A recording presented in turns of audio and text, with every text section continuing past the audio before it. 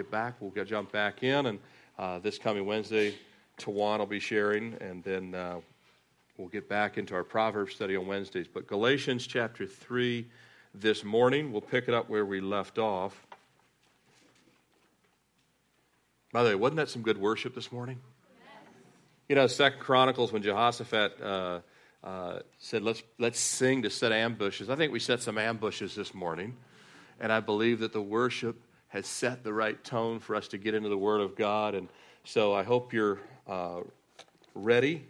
Galatians chapter 3, we'll pick up with verse 10. I'll be reading just verses 10 through 14, and then we'll read verses 15 through 18 just a little bit later. Starting with verse 10, for as many as are of the works of the law are under the curse.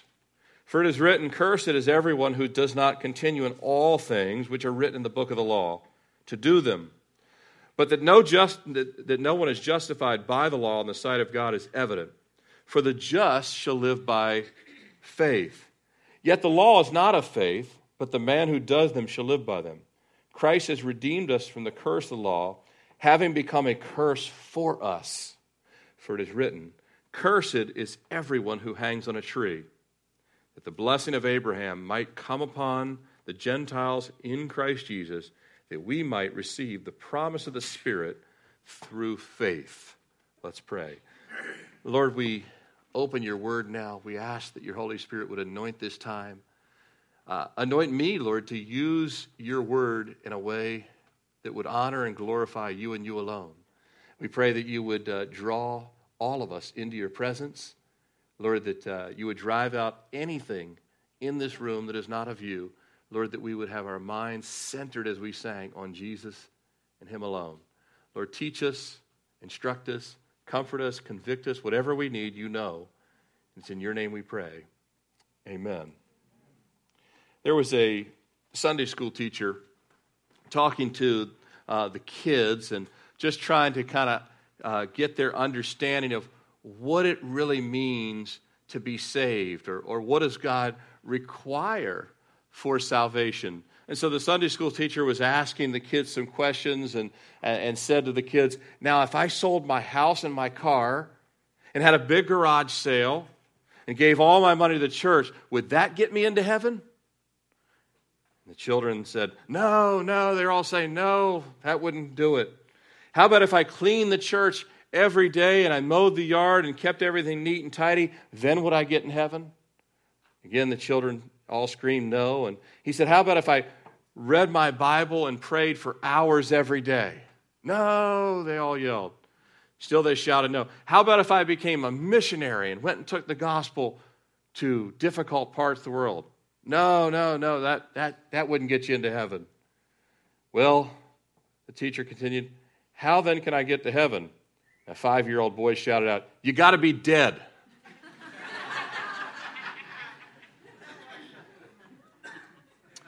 Well, he's only half right. Unless the rapture comes, then you don't have to be dead either. But he's only half right. But the Galatians, well, they were not even half right. They were now trusting in the works of the law to get to heaven. There is a dying to self when you come to Christ. And so that, in that respect, we all die there. But the Galatians, if you've been following along in our study, they had been deceived.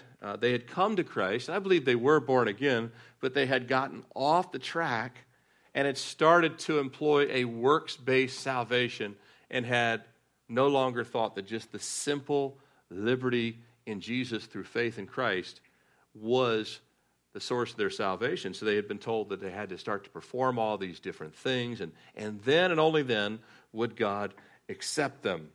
Now, it's true that once we get saved, we will begin to do the works that God set before us. I mean, I'm not preaching today because it was something I ever desired to do. If you read and prayed this week, you probably didn't care about that before you got saved. Those are works that come after salvation, but we're not doing them to be saved. We're doing them because we're saved. Make sense? We come here to worship not to earn God's favor, but to be in his presence, to be shaped and molded more and more into his image. If you're taking notes this morning, as you see on the screen, I've titled our time in the Word this morning, The Promise of Christ. The promise of Christ. And we'll see as we get into verses 15 through 18, this promise that is proclaimed here. But the first thing we want to look at, starting in verses 10 through 13, only 2 bullets today. We have the Lord's Supper, so we want to leave time for that. But the first thing I want to look at is what I've titled the law's limit. The law's limit. You ever get like a coupon that says limit 1 visit per customer or something like that? And so, but if you think about the law, though, it's not, God does not give you a ticket that says limit 10 sins and you can get to heaven. Limit 1 sin and you can get to heaven. Limit things like that. The law has a very, very strict limitation, and that's what we want to look at first. So to return to that strict limitation is a very foolish thing. Now, the law itself, the law clearly came from God. Would we all agree with that? Matter of fact, all laws, if you look at the United States, the founding fathers of this nation, laws were built on premise, basically on the divine law. Now, without question, man has taken God's divine law and messed it up plenty of times. But if you just follow God's law, it is a great way to make law. Because if you follow God's laws, they're going to be fair and just. If you start to inject humanity into it, it's a whole different story. But the law clearly came from God, and the law that came from God, it's pure, it's holy, it's just, it's good. Every command of God is beneficial to us personally and for society collectively. You agree with that? Every command that God gives God would never give us something that would be harmful to us. Other leaders will give you plenty of things that will be harmful. But God would never give us anything harmful. Everything God gives us in His law is beneficial to us personally. And then society collectively. You think about that. Any of the laws, if God gives a law that says, thou shalt not steal. If everybody doesn't steal, can you imagine how much nicer society is? You don't have to ever worry about an armed robbery. You and I could stop buying things that cost us money, like ADT security systems. We could stop buying LifeLock because they would not steal your credit card information. Do you realize that if everyone on planet Earth says, hey, God's law is good, I am going to follow that and no longer steal, the benefit is your police force drops in half. Your court system drops. Do you see how this is good? It blesses us personally, but if a group of people say, hey, we believe God has given this, thou shalt not steal, comes from God, that's something if we all follow, everyone benefits. But Paul states in verse 17 here, if you look, we didn't read verse 17, but I do want to draw your attention to it. In verse 17, he said, I say that the law, which was 430 years later. Now, that's 430 years after Abraham. We talked about this for just a minute last week.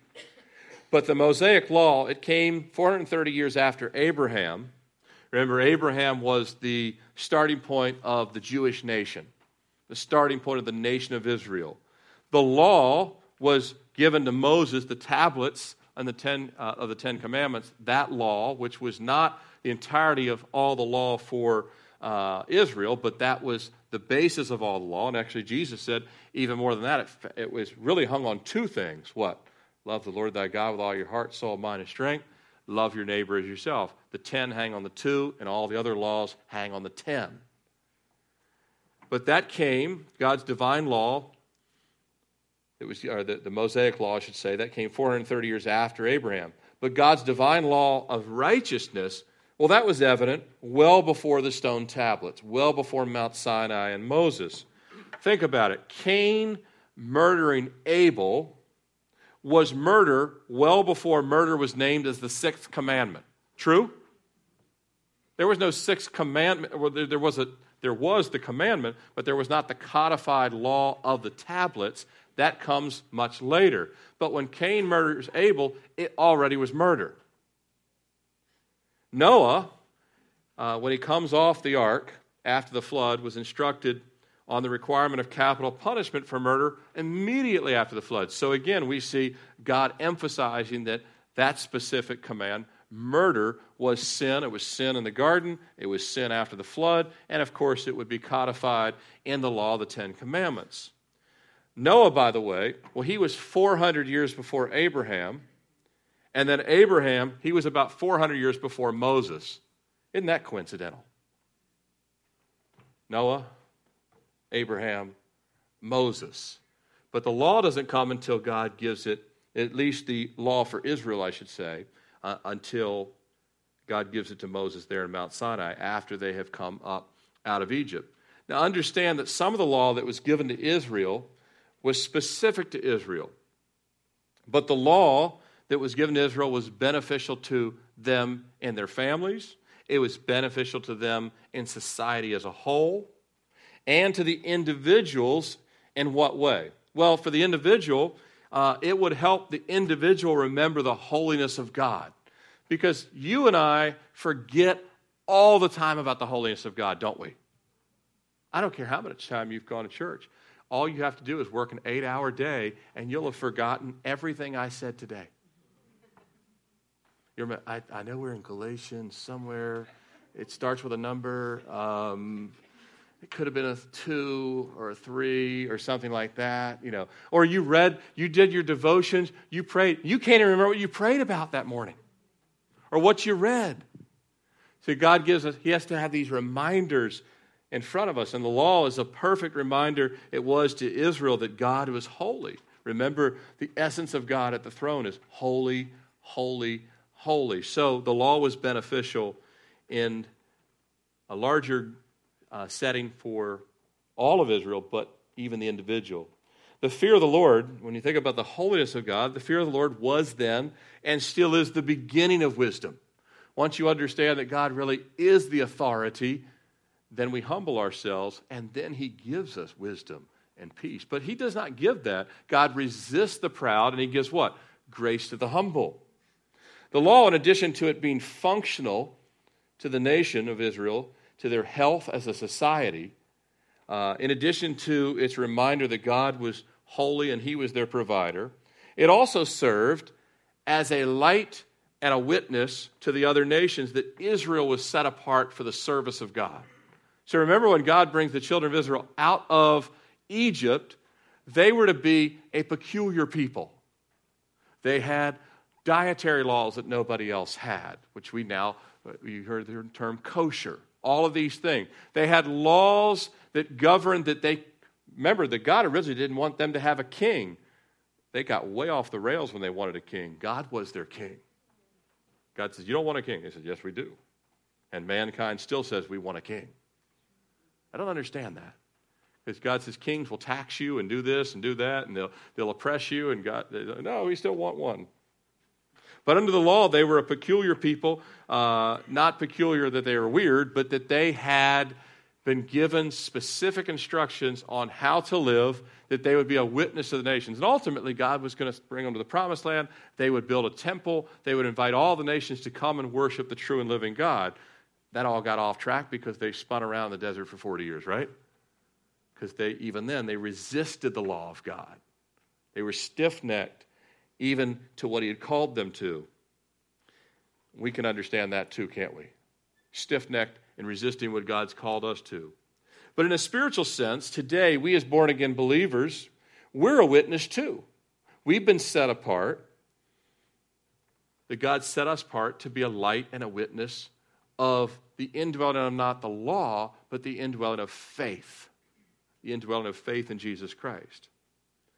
Now, that doesn't always seem appealing to the unsaved world any more than it was always appealing to the Canaanites or the Egyptians or anyone else. Say, hey, do you want to abide by the laws of the true and living God? They were like, no.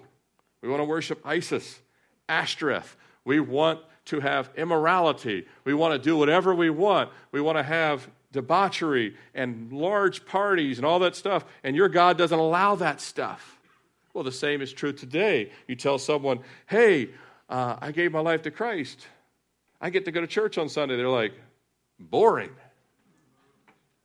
We're lighting up the grill. We're getting ready for the New York Giants versus the Dallas Cowboys and all this stuff, and you're stuck singing a hymn?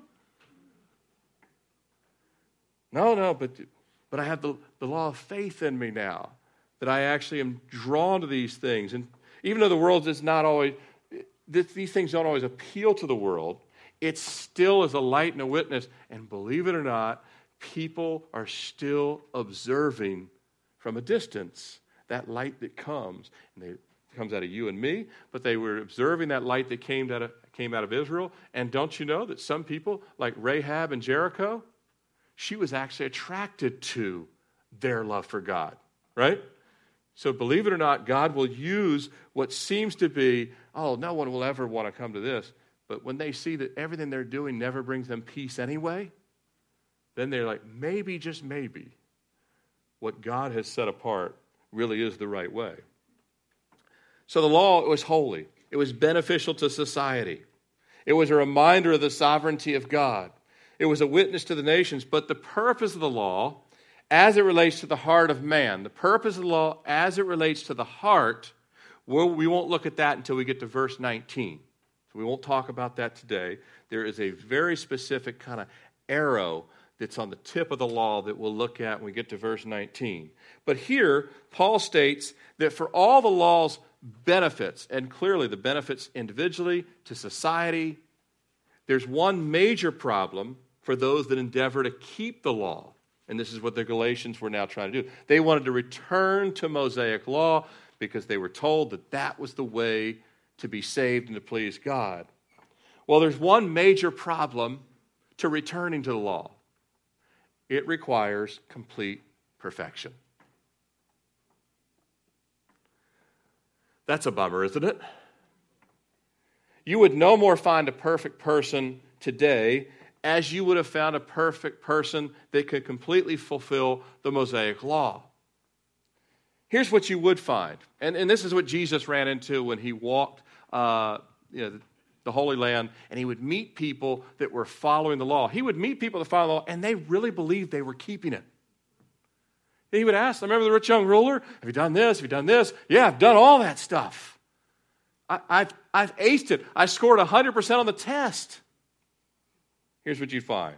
You would find plenty of Israelites, if you went back to the time of the law, you would find plenty of Israelites, people of Jewish lineage, that never forsook the Sabbath. They would not miss the Sabbath. Check. They did not miss the Sabbath. They wouldn't just blow church off like Americans do, like it's nothing. I got something else to do. I got to record this, or I got to work on this project. No, they knew that to forsake the Sabbath was actually a death penalty. That was what was given out. That didn't always happen. In fact, it rarely happened. But that could have been enforced. They didn't forsake the Sabbath. You would find Israelites that never took God's name in vain. You and I work around people that use God's name all in vain all the time, don't you? It's one of their favorite words. It's the way to emphasize a sentence. It's the way to say a show was cool. It's a way to say that was a horrible call by the referee. Use God's name. Right?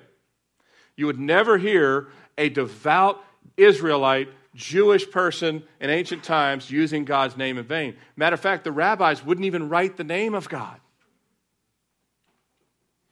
They didn't own little idols. The carved images that the Egyptians had, or the Greeks had, or the Romans had, or the Babylonians had, they wouldn't own these little carved images. They never murdered anyone. And matter of fact, I hope no one in here has ever murdered anyone. They would not commit adultery. They would not go and take someone else's spouse.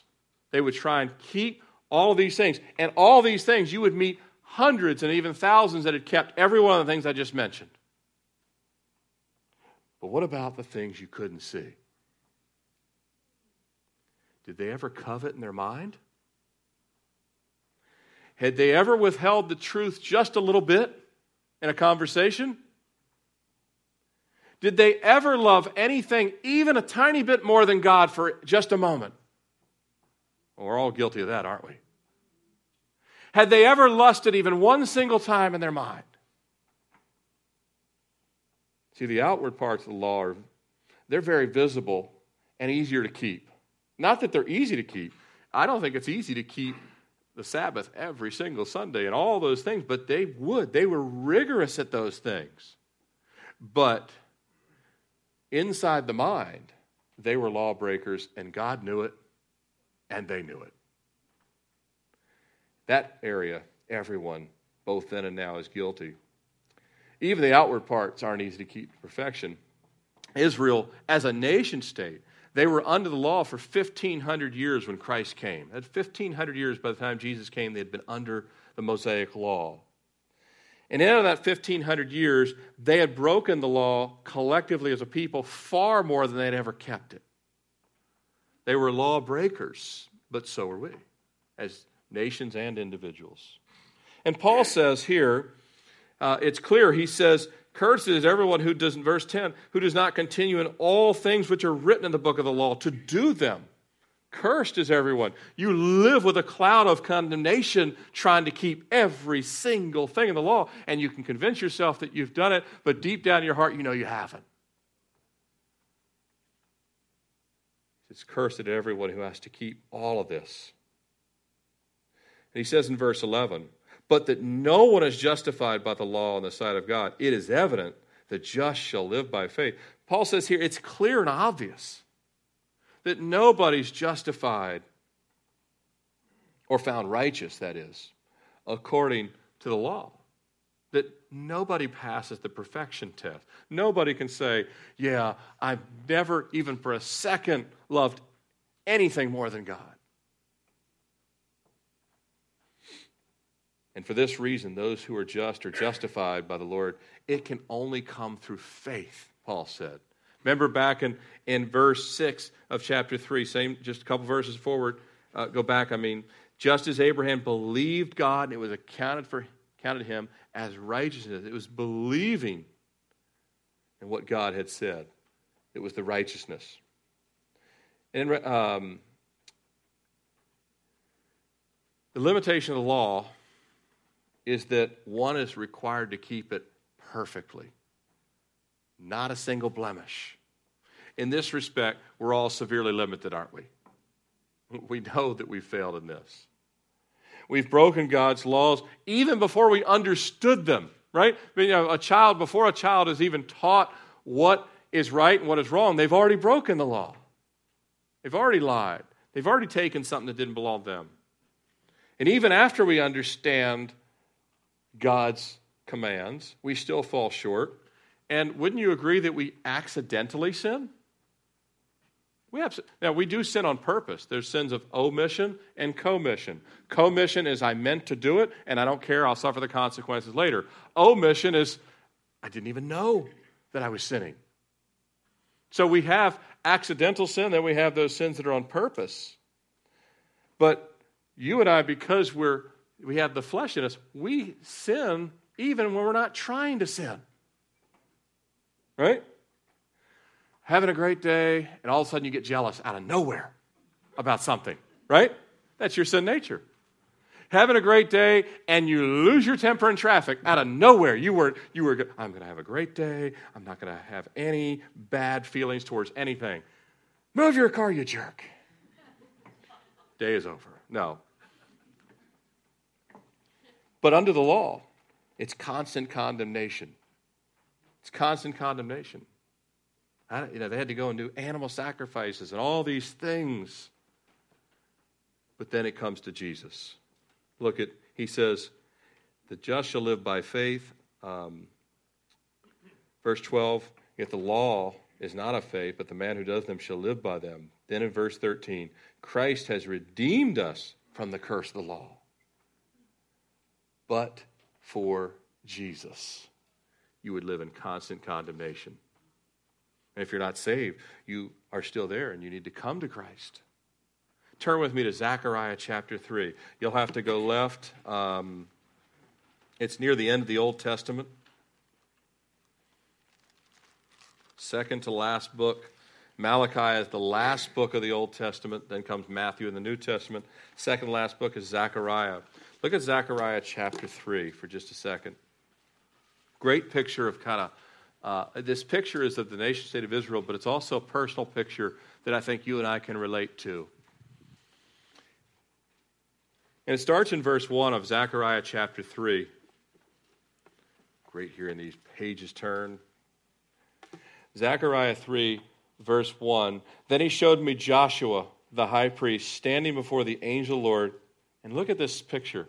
And Satan standing at his right hand to oppose him. And the Lord said to Satan, "The Lord rebuke you, Satan. The Lord has chosen Jerusalem. Rebuke you. Is this not brand plucked from the fire?" By the way, you and I are brands plucked from the fire. We are on our way to hell, and God plucked us from the fire. Satan still hates us and still is standing at the throne of God, constantly accusing. Look at verse 3. Now Joshua was clothed with filthy garments, and he was standing before the angel. Then he answered and spoke to those who stood before him, saying, "Take away the filthy garments from him." And to him he said, "See, I have removed your iniquity from you. I will clothe you with rich robes." Now the picture here is Joshua, by the way, is a real individual. This is not the Joshua that led the children of Israel into the promised land that came after Moses. This Joshua was the high priest that came with the first exiles that came back from Babylon, back to resettle Jerusalem and to rebuild the city and to rebuild the temple. You remember the name Zerubbabel. They came back with Zerubbabel. Joshua was a godly man. He was a high priest, and he was the high priest that came back to reinstitute all the ceremonial aspects of the priesthood that would take place in Jerusalem, that was taking place before the temple was destroyed. So he comes back, and as he comes back, even though he's a godly man, the picture shows that he's covered with filthy robes. He's representative of the nation-state of Israel, that the nation-state of Israel is covered in filthy robes. We prayed for our country. As a pastor, our nation is covered with filthy robes. God sees the abortion. He sees the immorality. He sees the just rampant pride and greed and all the things. But he saw it in Israel too, and he had judged Israel for it. But collectively, God ends up giving Israel what? Grace and forgiveness.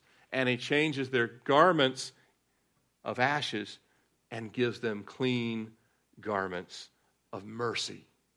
And in salvation, we receive the same thing. There's nothing we could do to earn our salvation. We couldn't do enough to say, if we work really hard, we can clean these garments. Notice the picture. Joshua is standing up in heaven. There's no way for him to clean these garments. Satan's there accusing him, basically saying, you need to throw Joshua and all of Israel into hell with me, because Satan, that's where he's going to be. And he basically stands before God night and day. He's called the accuser of the brethren, and he's saying, Tim does not deserve to go to heaven. And God says, you're right, he doesn't. But I gave him clean garments through my son Jesus. And that's what he says to you. Satan says, well, so-and-so, Susie or Sally or Jenny or whatever, Jim, I hope those aren't your names. And if they are, but that's okay too, because you stand before the Lord, and Satan's there to say, they deserve to go to hell. I saw them lie this week. I saw them do this. I saw them do that. They're guilty. And God says, yes, but they put their faith and trust in me, and I cleanse them daily. Do you see the picture here of heaven? I mean, Satan hates grace. He hates mercy. He wants us all under condemnation. Turn back to Galatians. These clean garments, though, they were secured, as it says in verse 13. Christ has redeemed us from the curse of the law, and he's become the curse for us. These clean garments were secured by a perfect Savior who hung on the very trees he created. Think about that. Jesus created the tree that he hung on. And he bled and died that you and I could be free, could be forgiven, and all Satan's condemnation, he can take it with him when he goes to hell, but you don't have to go there with him. Because he hung on a tree and suffered and died. How can we take light what Jesus did? How can we consider everything else in our life more important than Jesus? Ask yourself that. But we do. We find everything else is more important. It's not. When we get to heaven, Jesus said, why did you think those things were so much more important than what I did for you? I saved you to be a light and a witness as I called Israel. Dr. Francis Rowley, he was a dentist's son, a star student. He was born in the summer of 1854 in Hilton, New York. As a young man, he felt God's call into the ministry, and he was ordained in 1878.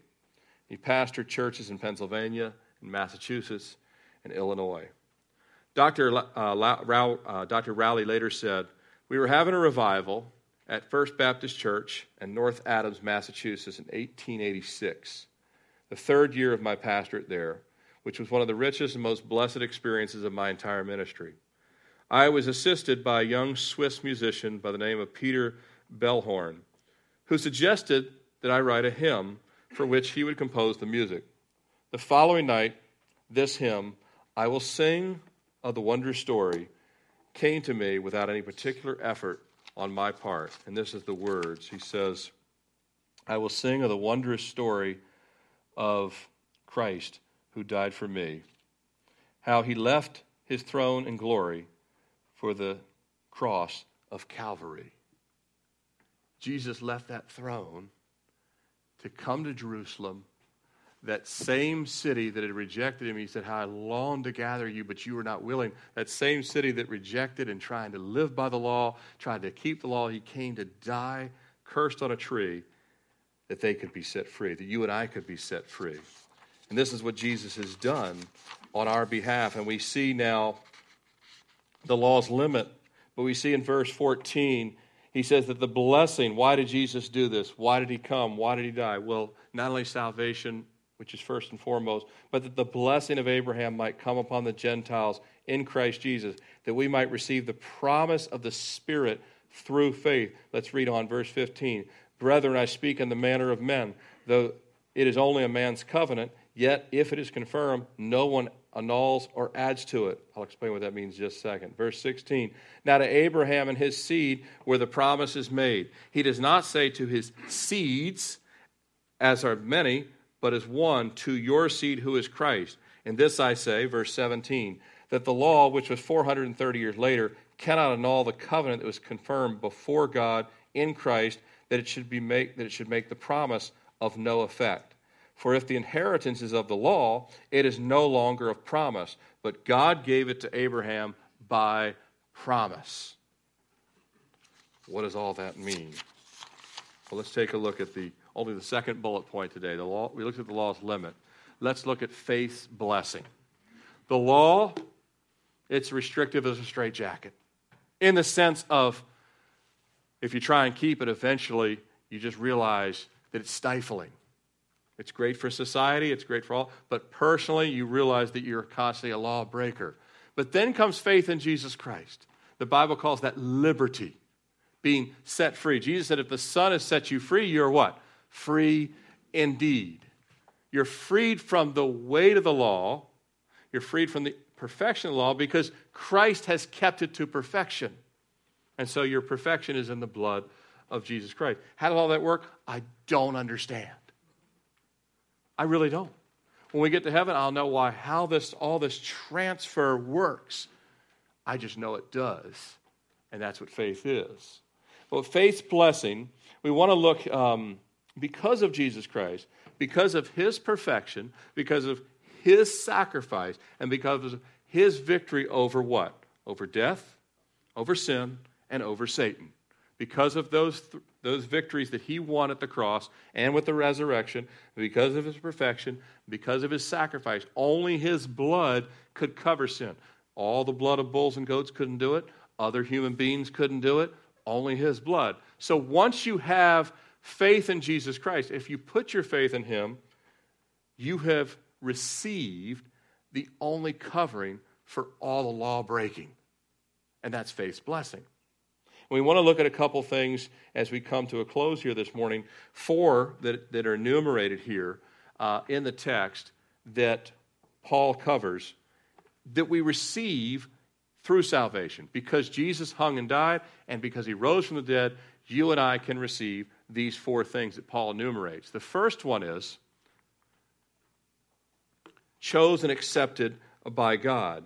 He says in verse 14 that the blessing of Abraham might come upon who? The Gentiles in Christ Jesus. What does this mean? Chosen and accepted. 1 Peter 2:9, the Apostle Peter says, but you are a chosen generation. Chosen. God has chosen us individually. Ephesians 1:16, he made us accepted in the beloved. He made us accepted. He accepted us. God chose us, and he accepted us. You've heard stories of people that, you've watched documentaries, and you'll see some daughter that just is crying and say, my parents just rejected me. My family rejected me. You'll see a young person that says, the kids at school rejected me. God does the opposite. He accepts. He not only accepts, but he personally chooses. He chooses a Zacchaeus. He chooses the woman at the well. He chooses the thief on the cross. And not only chooses them, but then he accepts them.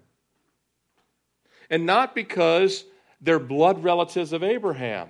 No, it says the Gentiles here. In other words, Abraham, he does have Jewish offspring that are, from a DNA perspective, they are Jewish ethnically.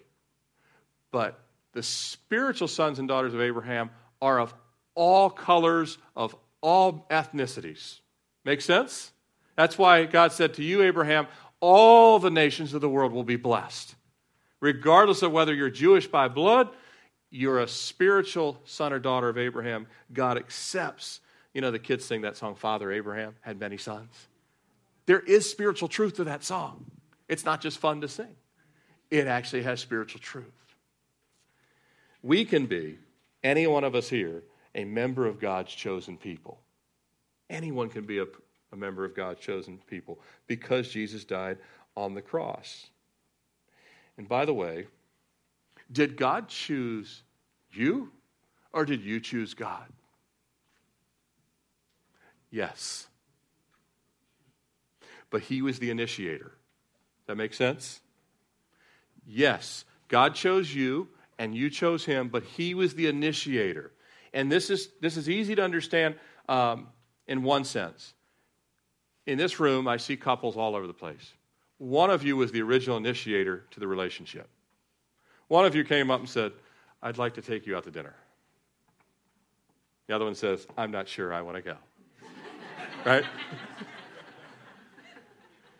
No, I'm a lot of fun. You're going to really enjoy this. I'm not sure you're going anywhere in life. That's what my wife probably thought when she first saw me. But someone was the initiator to the relationship. God is the initiator of the relationship, but you still had to say yes or no to the relationship. Right? God is the initiator. He initiated with Abraham. He said, Abraham, come to a land I will show you. Abraham could have said, no thanks, I like it here in Ur. But he said, okay. God was the initiator. Abraham was the responder. Did God choose Abraham? Did Abraham choose God? Yes. So we can be chosen and accepted. The second thing he says here in verse 14, in Christ Jesus. Gentiles in Christ Jesus. That little in is important. We are placed into Christ.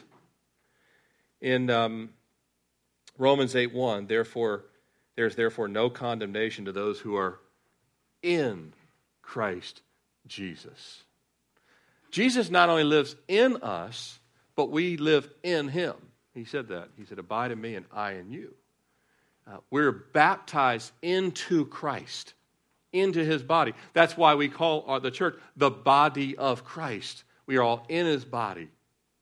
We're brought into Christ. The third thing in the verse 14, that we might receive what? The promise of the Spirit. The fourth thing that we receive in believing faith. The promise of the Holy Spirit, he says it in verse 14. Through what? Through faith, not through works. You don't work for the Holy Spirit. You receive the Holy Spirit by believing faith. I believe, God, that you came to die. Will you place your Holy Spirit within me? You can't make God do it. You ask him to do it. And, of course, he's faithful and just to do that. It says in Romans 8:9, now if anyone does not have the Spirit of Christ, he is not his. So if someone says, well, I'm saved, I just don't have the Holy Spirit. Whoa, that's a problem. If you're saved, you have the indwelling of the Holy Spirit. You should have the Holy Spirit now convicting you of things, comforting you, telling you, no, you can't just choose someone out on the phone anymore. No, you can't do that anymore. You can't go there anymore. I remember when I was first saved, no one had to tell me certain things. I'm like, oh, whoa, we can't go there anymore. We find missionaries tell the stories all the time, all over the world, where they win people to Christ, and immediately people, things they've done forever, they say, we feel like we can't do this anymore. No one told them. Why? Because the Holy Spirit indwells. The Holy Spirit says, you can't watch that TV show anymore. But it's really popular. Yeah, but it's garbage. Doesn't matter if it's popular. You have the indwelling of the Holy Spirit now. And to do the things the Spirit says not to is does what? Quenches the Holy Spirit. The same faith whereby we were accepted by God and placed into Christ, into his body, is the same faith that receives the indwelling of the Holy Spirit. Remember, before Jesus ascended to the throne, he said to the disciples, before he finally goes back up into heaven, just a little bit before, he said, I breathe on you the Holy Spirit. That's when they receive the indwelling of the Holy Spirit. Later, they receive the baptism of the Spirit. But first, they receive that indwelling of the Spirit. And then the last thing that Paul mentions here, it's actually found in verses 15 through 18. I know that, as Peter says, the things that Paul writes are hard to understand. Sometimes when Paul writes, you think, was that written by an attorney or what? I mean, that seems like a lot of heavy Old English language or something. Of course, there wasn't an Old English then. But he says, brethren, I speak in the manner of men, though it is only a man's covenant, yet if it is confirmed, no one annuls or adds to it. So what he's saying here is that, hey, even when mankind, even when flawed human beings make a covenant, it's understood that the covenant or the contract can't be changed in the middle of the term. So if you sign a lease for your apartment, you know that everyone is bound by the terms of it. You don't change it midstream. He said, so that's understood that once a contract or a covenant is set in place, it's not breakable. And this was especially true of kings in those days who would seal something, and it was sealed so it couldn't be altered. That was why Daniel had to be thrown in the lion's den. Remember that the Persian, once there was a decree made, it was sealed. It was a done deal. Even the king couldn't go back on his own word. So this Paul says this, no one annuls or changes or adds to this covenant. But to Abraham, Paul reminds us that the covenant that was given to Abraham was a promise by the voice of God. That God doesn't need to write it down. His voice, you ever say a man is as good as his word, right? God really is as good as his word. Most people, well, all of us have broken our word at some time or another, but God doesn't break his word. His word is settled forever in heaven. Now, to Abraham and his seed, he says singular here, the seed is what? The seed is Christ. All the way back to the Garden of Eden, God said, I will send the seed, and he will crush the serpent's head, although the serpent will bruise the heel. A heel wound does not kill, but a head wound does. And Jesus would actually crush Satan. His seed, the seed that would come through Eve, which would all the way come through Mary and the bloodline of David, would crush Satan and crush the curse of sin. That seed was promised, but it would pass through Abraham, because Abraham was given that promise when he didn't even have children. Remember, he didn't have Isaac yet. He had to be thinking, oh, God, do you have any idea how old I am? Do you have any idea how old Sarah is? This promise cannot happen unless it happens like yesterday. And God says, be patient. I will bring about a miracle. And then so Sarah's birth with Isaac was kind of a foreshadowing miracle that Mary's was even a greater miracle, right? But the seed would come from the Holy Spirit, and then the seed would bring forth Christ. But the seed wouldn't just bring forth Christ, then Christ would have to fulfill why he came and to go all the way to the cross, be buried, raised from the dead, and then the promise, at that point, the promise would be fulfilled. But unlike you and I, when we make a promise, we can't always keep all of our promises. God keeps the promise. And all those that believe on him receive the covenant inheritance. And that's the last thing we see here that Paul brings up. He says in verse 18, for the inheritance is of the law. Or for if the inheritance of the law, it is no longer of promise. But Paul's saying God made the promise before the law, that all who believe receive the promise not because of the law, but because of faith.